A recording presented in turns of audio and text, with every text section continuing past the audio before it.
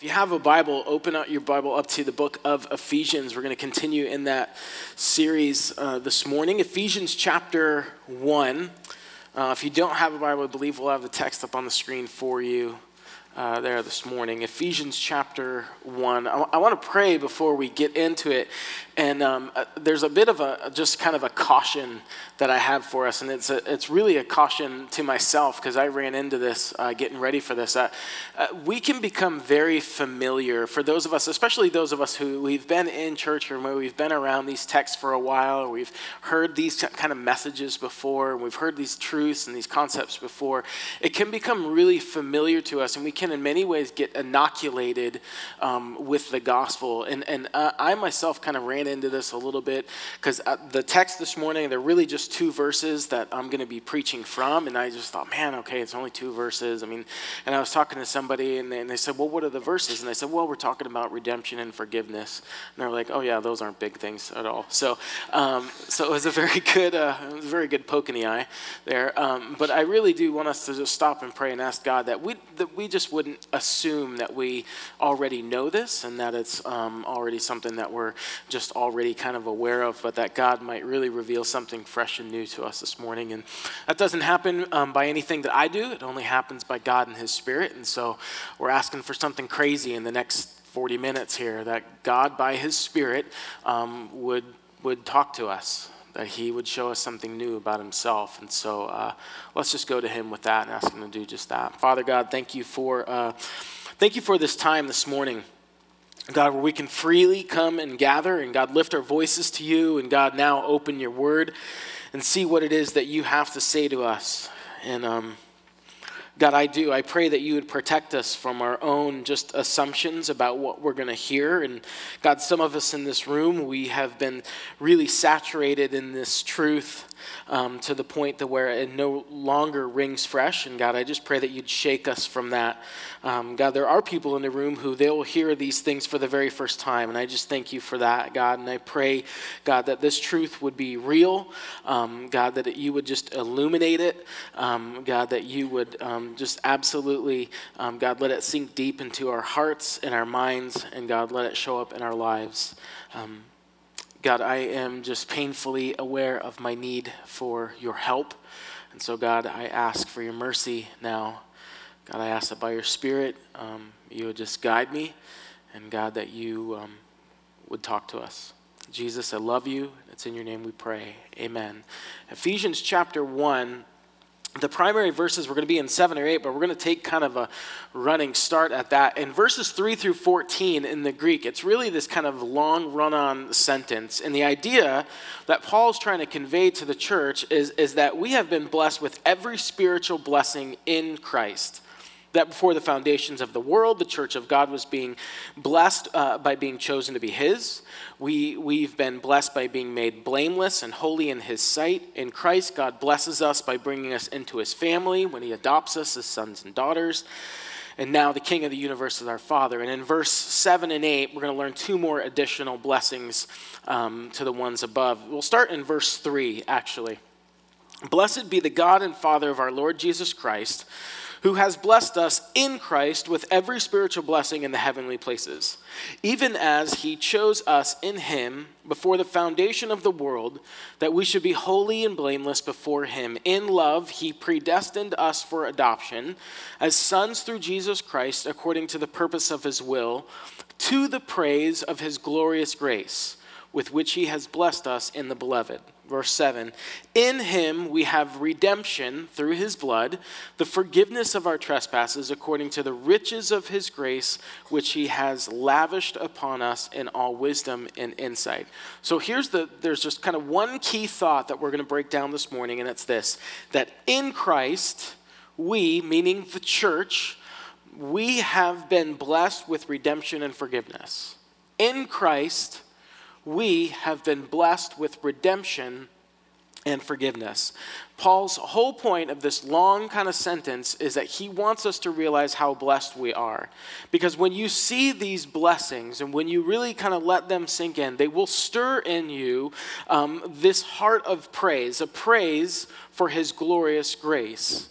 What Paul's trying to drive us towards is saying, look, and look in light of all that God has done for us in Christ Jesus, we should be, the church, we should be the followers of Jesus, we should be a people who are really awestruck and astonished at who God is and what he has done. But if we're honest, we don't always feel like that. We don't always feel like we're blessed by God. We don't always feel the desire to worship him with everything. We really don't feel that amazement or astonishment. We're thankful for God's grace. We're glad that it's there, but amazement or astonishment, that's not how we often feel. In fact, I think there's a lot of Christians who will be way more enthusiastic about a game tonight than they will be about their God this morning. And so what Paul is trying to do is stir up in us the proper response to who he is and what he has done. So we're going to take that phrase, in Christ we've been blessed with redemption and forgiveness, and kind of pick it apart and look at three things in particular. So in him, what does that mean? What does it mean to be in? You ever use that phrase? You ever talk about that, hey man, can you get me in? I want to get in there. I wish that I was in. You know, if you're trying to get into a place, you call a guy who calls another guy, and then they call you back and say, hey man, you're in, right?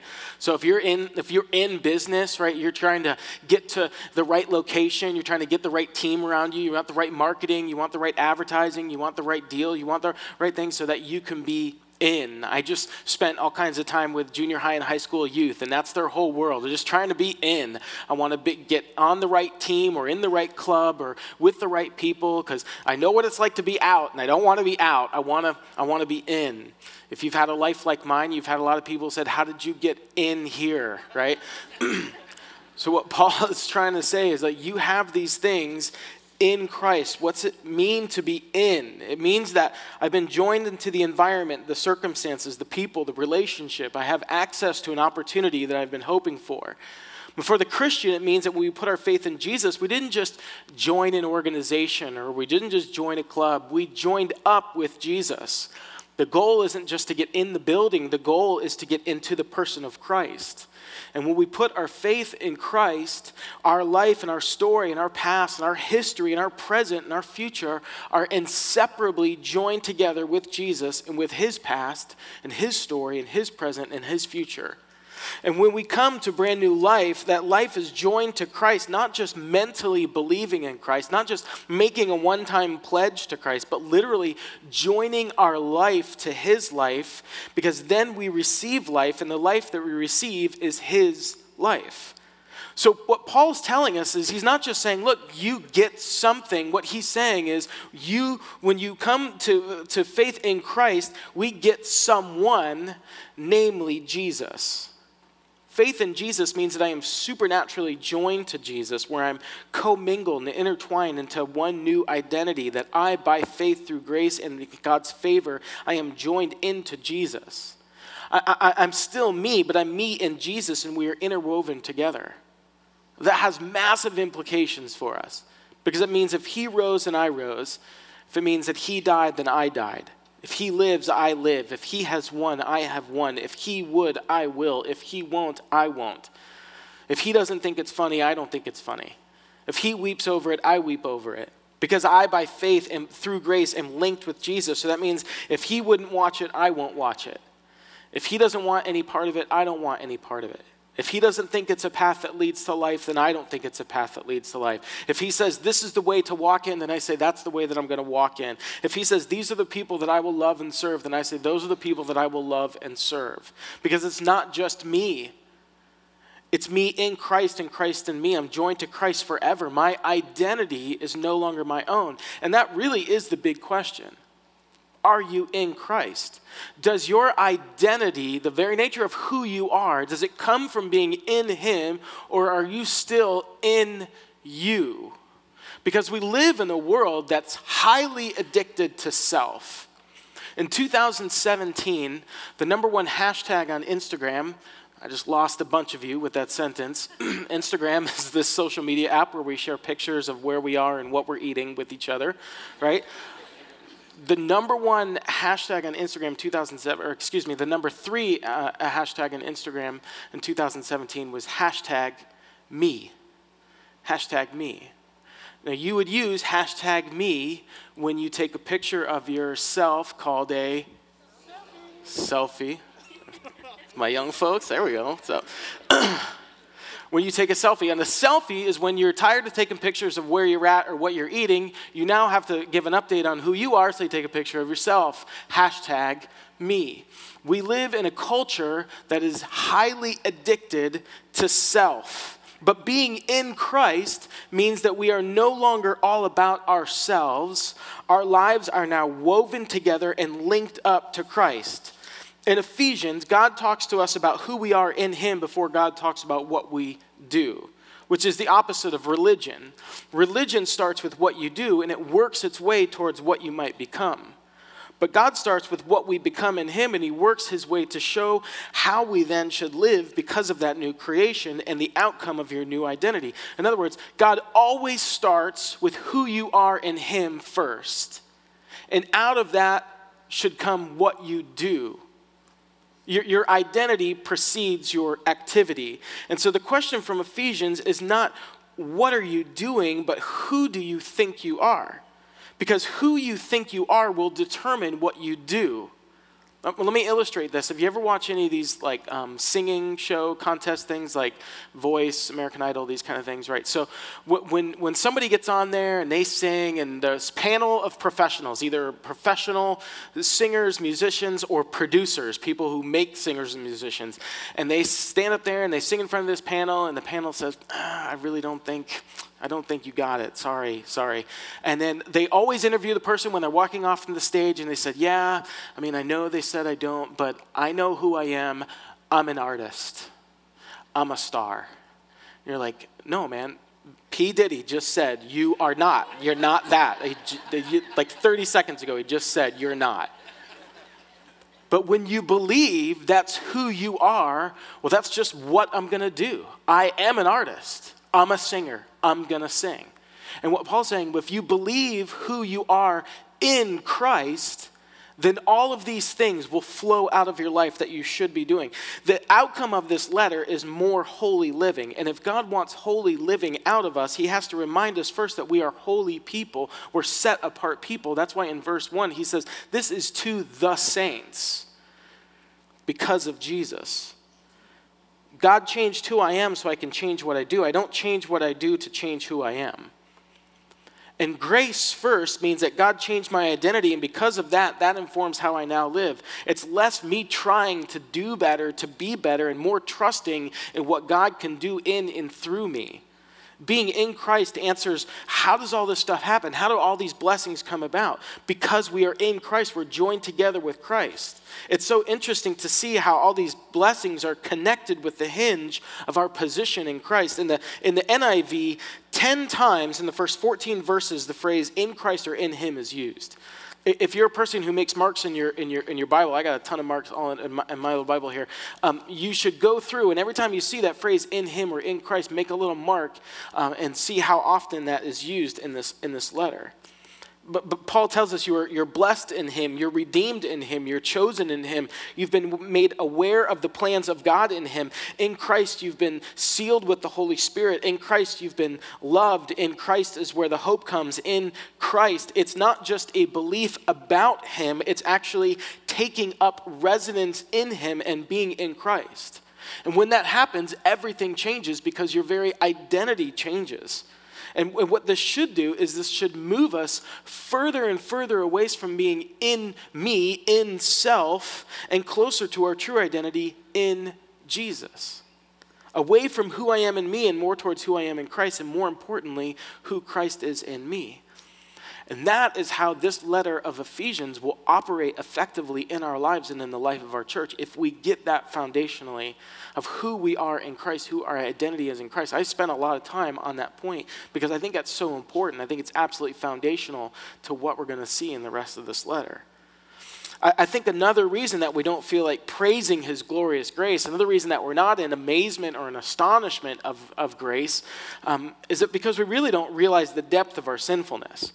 We haven't truly realized the extent of our rebellion and the deadness that we were in when God called us up and raised us to life.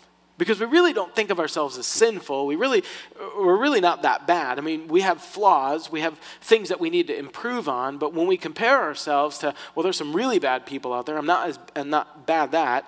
So relatively speaking, we give ourselves a pass. We say, okay, well, I'm a good person. And so when we hear that we've been redeemed and forgiven, we say, okay, God, well, thank you. I appreciate that. I really do enjoy that. But it doesn't carry with it this amazement or this astonishment that we've been redeemed, that we've been forgiven. And Jesus says to us, he says, if you've been forgiven much, you'll worship much. You'll love much. You'll only be able to worship to the extent that you realize how much you've been forgiven. And if we don't think that we've been forgiven all that much, then our worship will be really little. And so understanding our sinfulness is key. When I came back from winter camp, I was in the kitchen talking to my wife, and my 3 kids were up on the counter, 8, 6, and 4, and they were drawing or something, probably memorizing Bible verses, because that's all we ever do in our house. I'm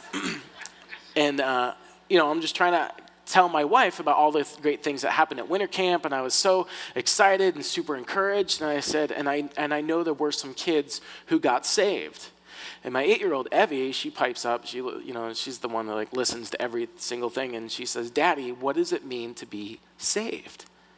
And it's very interesting when you have to explain to an 8-year-old all these things and all the ways that you kind of just normally talk in kind of Christian terms. And so, and my wife is so great. She's like, "Yeah, Dad, what does it mean to be saved?" And so. So I said to my daughter, and we've talked about sin in our family before. We know what does sin do? And so we kind of went down that route, and we said what sin ultimately does to us is that it separates us. It separates us ultimately from true life. And that really is what we have to drill down on our sin. Our sin doesn't just make us bad. Our sin makes us dead. Romans 6:23, for the wages of sin is death, but the gift of God is eternal life in Christ Jesus our Lord. It isn't that sin makes you bad, it's that sin makes you dead. The wages of sin is death, not just that you are bad. The gospel story is not rooted in you or I being good or bad. It's rooted in the truth that sin makes us spiritually dead, which is worse than being bad. So how do we get from dead to life? Because that's a huge gap. The spiritually dead to life eternal. Well, a lot of times we think the way that we get from being dead to life is through propulsion. Propulsion is like a rocket that takes us out of Earth's gravity into outer space. And then we think if I can just propel myself, if I can somehow do enough that I can lift myself out of my current circumstance and just elevate myself, or somehow if I can get myself into a different stratosphere where I can go from, well, this is bad, and if I could just propel myself like a rocket up into the stratosphere of good. The problem with that is when you're dead, you can't build a rocket.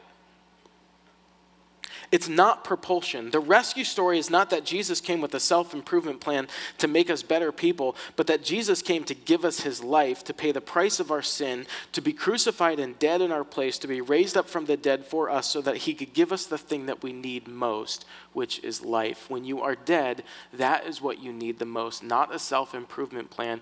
You need life, which is why in Ephesians 2, Paul's going to tell us, God, who is rich in mercy, made us alive. Paul gives us 2 blessings, redemption and forgiveness. He tells us we were so sinful that we needed redemption. Now, that word for redemption in the Greek, it also means ransom. And the only time that you'd be in a position where a ransom had to be paid for you was if you were in captivity or bondage or slavery. And Paul is saying when it came to our sin, we needed redemption because sin held us in captivity. It held us in bondage. It held us in slavery. And it refused to let us go unless a ransom would pay. And Paul's readers, they would have understood this word to signify the release from that bondage through the payment of a price. And the price paid is clearly the blood of Christ, which points to the sacrificial death of Christ, the new covenant that established with God. The Bible often uses this slavery language when talking about the depths of our sinfulness, but today we don't talk about sin in terms of slavery very often. What we will use this term addiction, and addiction and slavery, they do parallel each other, because addiction is not just when you have a problem, but when the problem has you. And when it comes to the depth of our sinfulness before Christ, before God saved us, the Bible is saying that sin wasn't just something you had, sin was something that had you. Sin wasn't just something that you did every now and then and needed help from. It was something that held you in captivity. Sin was something that refused to let you go. Sin was something that you didn't have control over, but it had control over you. And one commentator says that Paul is more concerned with sin as a tyrant or a power more than just acts of habitual disobedience, even though it is that. But Paul thought of salvation in terms of release from sin and the indictment that it brings. Because of grace, Christians no longer live in sin or under its indictment. Instead, they live in Christ. Now, if sin was just something that you had, then you could easily get rid of it. You could get rid of it with remorse or just feeling bad, or you could just blame others, or you could just modify your behavior. If that's all that sin was, you could just find a way to kind of deal with it and to get rid of it. But if sin is not just something that we have, it's something that has us and refuses to let go without a ransom. Now, and some of you feel that even now. You feel that kind of old master who's kind of calling you to bow down to it and to obey. And so you're looking for ways that you can deal with the guilt from that sin. And we have all these different ways that we try to deal with the guilt of our sin. Sometimes we just deny it. We just say, really, there's no such thing as sin. Or we blame somebody else. Well, it's somebody else's fault that I did that. Or you can excuse it. There's always some other kind of circumstance that contributed to why you would behave or act or think a certain way. You can diminish it. You can say, well, it's really not that big of a deal. I mean, the grand scheme of things, in light of what other people do, it could always be worse. I didn't go all the way. It wasn't this. You can punish yourself. You can feel really bad for it and kind of pay a penance yourself. You can just hide from it and hope that nobody ever finds out. You can try to earn your way out of it. You just do a bunch of good things. And you're like, okay, well, I've paid God back for, this pile of bad things that I did over here. And if we're honest, all of us, in some way, shape, or form, we've tried all of those things, and we've all found them to be exhausting.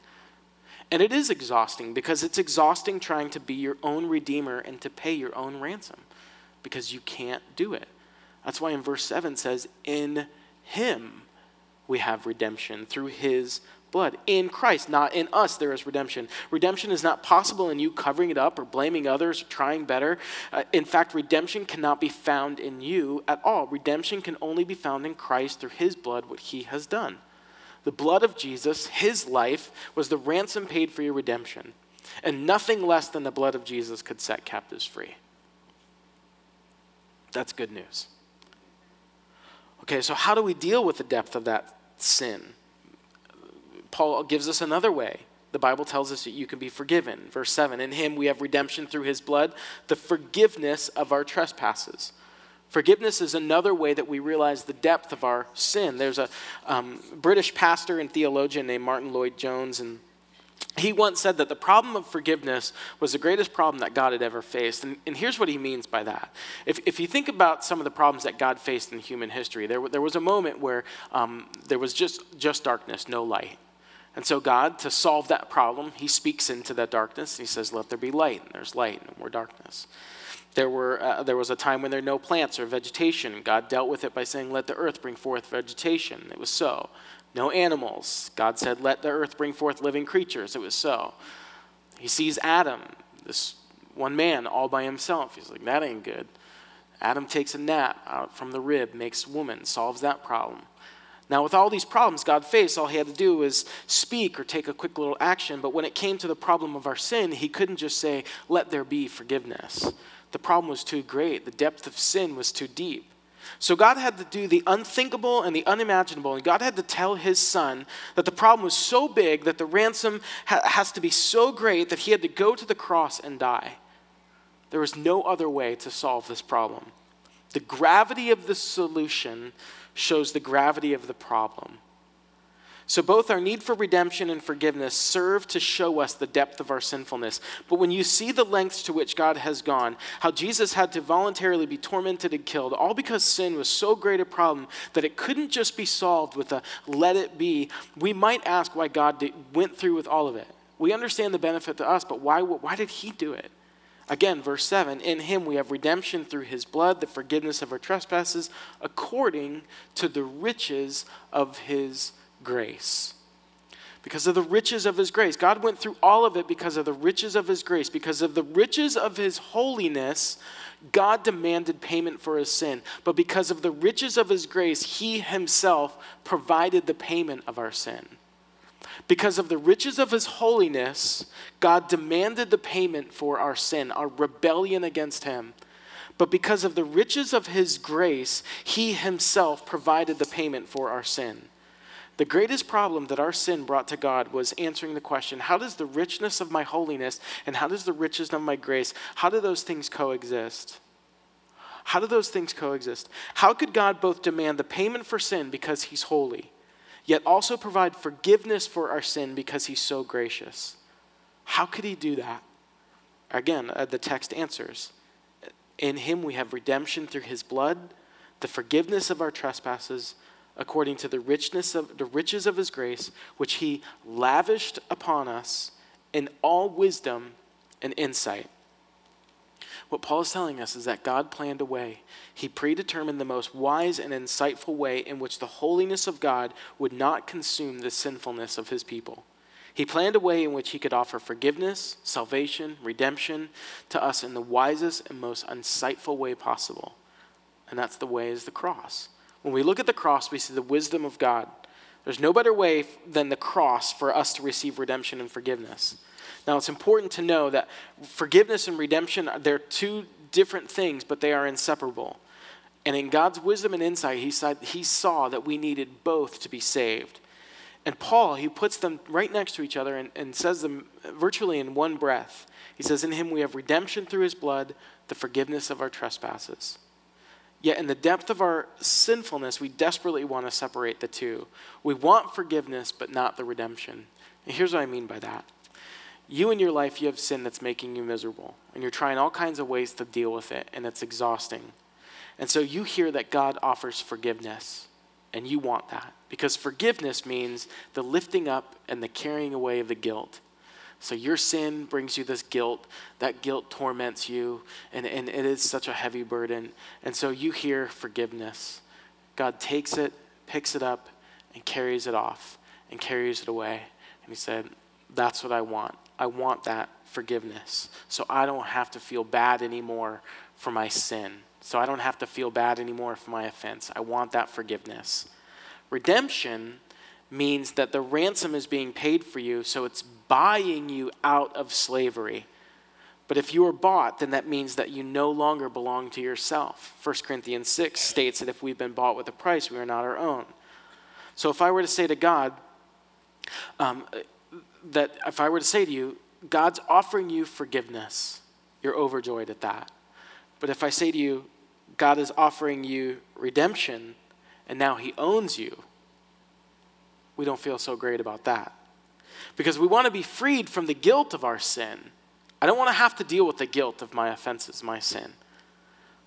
But I don't want to be told what to do. I don't like the idea of being owned.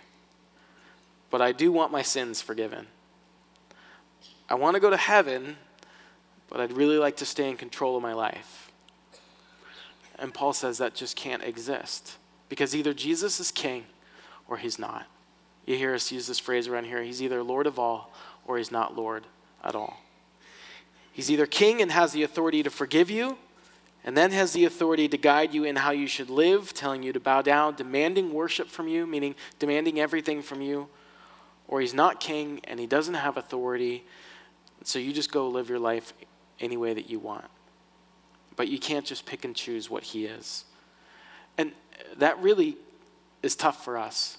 Because it's a very modern view of salvation. It's a very modern view of freedom to not have any Lord at all. To just say, well, I could just kind of choose to live my life however it is that I want. I want to be my own boss. I want to just do whatever pleases me.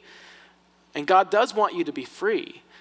But that freedom is not an opportunity for the flesh. The scripture says it's a freedom for you to obey and a freedom for you to worship and a freedom for you to actually pursue love and life.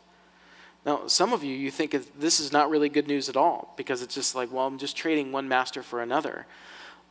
But if sin is no longer your master, that is actually really good news because God being your master makes all the difference in the world because he's a good master. When God freed his people, the Israelites, from the slavery in Egypt, if he would have just let them go out now to be their own master, that would have been a disaster for them. But he frees them so that they would live for him and worship him. And if you just want the freedom just to be on your own, you really would have just replaced one master for another. Because you doing what you want, obeying only yourself for the rest of your life, really ends miserably. Because if you live a life that is only for yourself, that life will ultimately only lead back to you. And even the best version of you is not better than what you have in Jesus. Forgiveness without redemption is no salvation at all. We can't have the freedom of forgiveness without giving the worship that redemption demands. When God says, let my people go, he's ultimately saying, let my people go so that they may worship me. Which is why in verse 6, Paul says, this is all to the praise of his glorious grace. Why does the Bible spend so much time talking about our sin? Why is it trying to get us to see the depth of our sinfulness? If you remember the first moment where you met Jesus, and I realize for some of you in your room, that moment hasn't occurred yet. For those of you who've met Jesus, you came face to face with the cross. And when you came face to face with the cross, you did come face to face with your own sinfulness. And by the Spirit of God, there was something that was revealed into you, a desperate need for a Savior. And you found that in Jesus. Now, the gospel is not just a one-time glance at the cross to realize your sinfulness and to realize the power of a Savior. But what the gospel demands of us, what the cross demands of us, is that we ponder and meditate on it, that we serve every square inch of it, and that we see the very depth of our sinfulness, and that we see the solution that was needed to deliver us and forgive us from our sins. A lot of times we want to skip over the crucifixion and go right to the resurrection. But we first have to be condemned by the cross before we can be saved by it. There is no resurrection apart from the crucifixion. And so if you look at the cross long enough, you'll see a paradox start to set in your life. As you walk with Jesus for a period of time, you'll begin to see him change you, and you'll realize that I do sin less, but I feel like an even bigger sinner than I ever was. Because you see how perfect Jesus is. And in light of Jesus, you'll realize I'm a greater sinner than I ever thought, but you are a bigger Savior than I ever dreamed. And really, Paul wants us to grasp that before he takes us through the rest of his letter, so that we understand what we have in him, this redemption and this forgiveness. And so let's ask God, by his mercy and his grace, to help us to see who we are and what we have in Jesus. A people who are redeemed and forgiven. People who are ransomed and set free, according to the absolute richness of his grace, which he is not stingy with, by the way. Paul says he lavishes it on you, so that we might be a people who praise him with our whole life. Let's pray. God, we love you. And God, we just thank you for your word this morning. And God, I do pray, God, that our hearts would not grow cold to this truth. And God, it may be very, very familiar to some in the room. And God, again, there might be some who are hearing this for the very first time. And God, I pray that it's celebrated by both. God, I pray that this news would not just be some news, that it would not just be news that we attach to our life, but God, it would be the best news. That's the very core and center of who we are. God, thank you again for your mercy this morning, giving us once again another opportunity to just peer into the depths of how much you love us and how lavish your grace really is on us. Jesus, we love you. It's in your name we pray. Amen.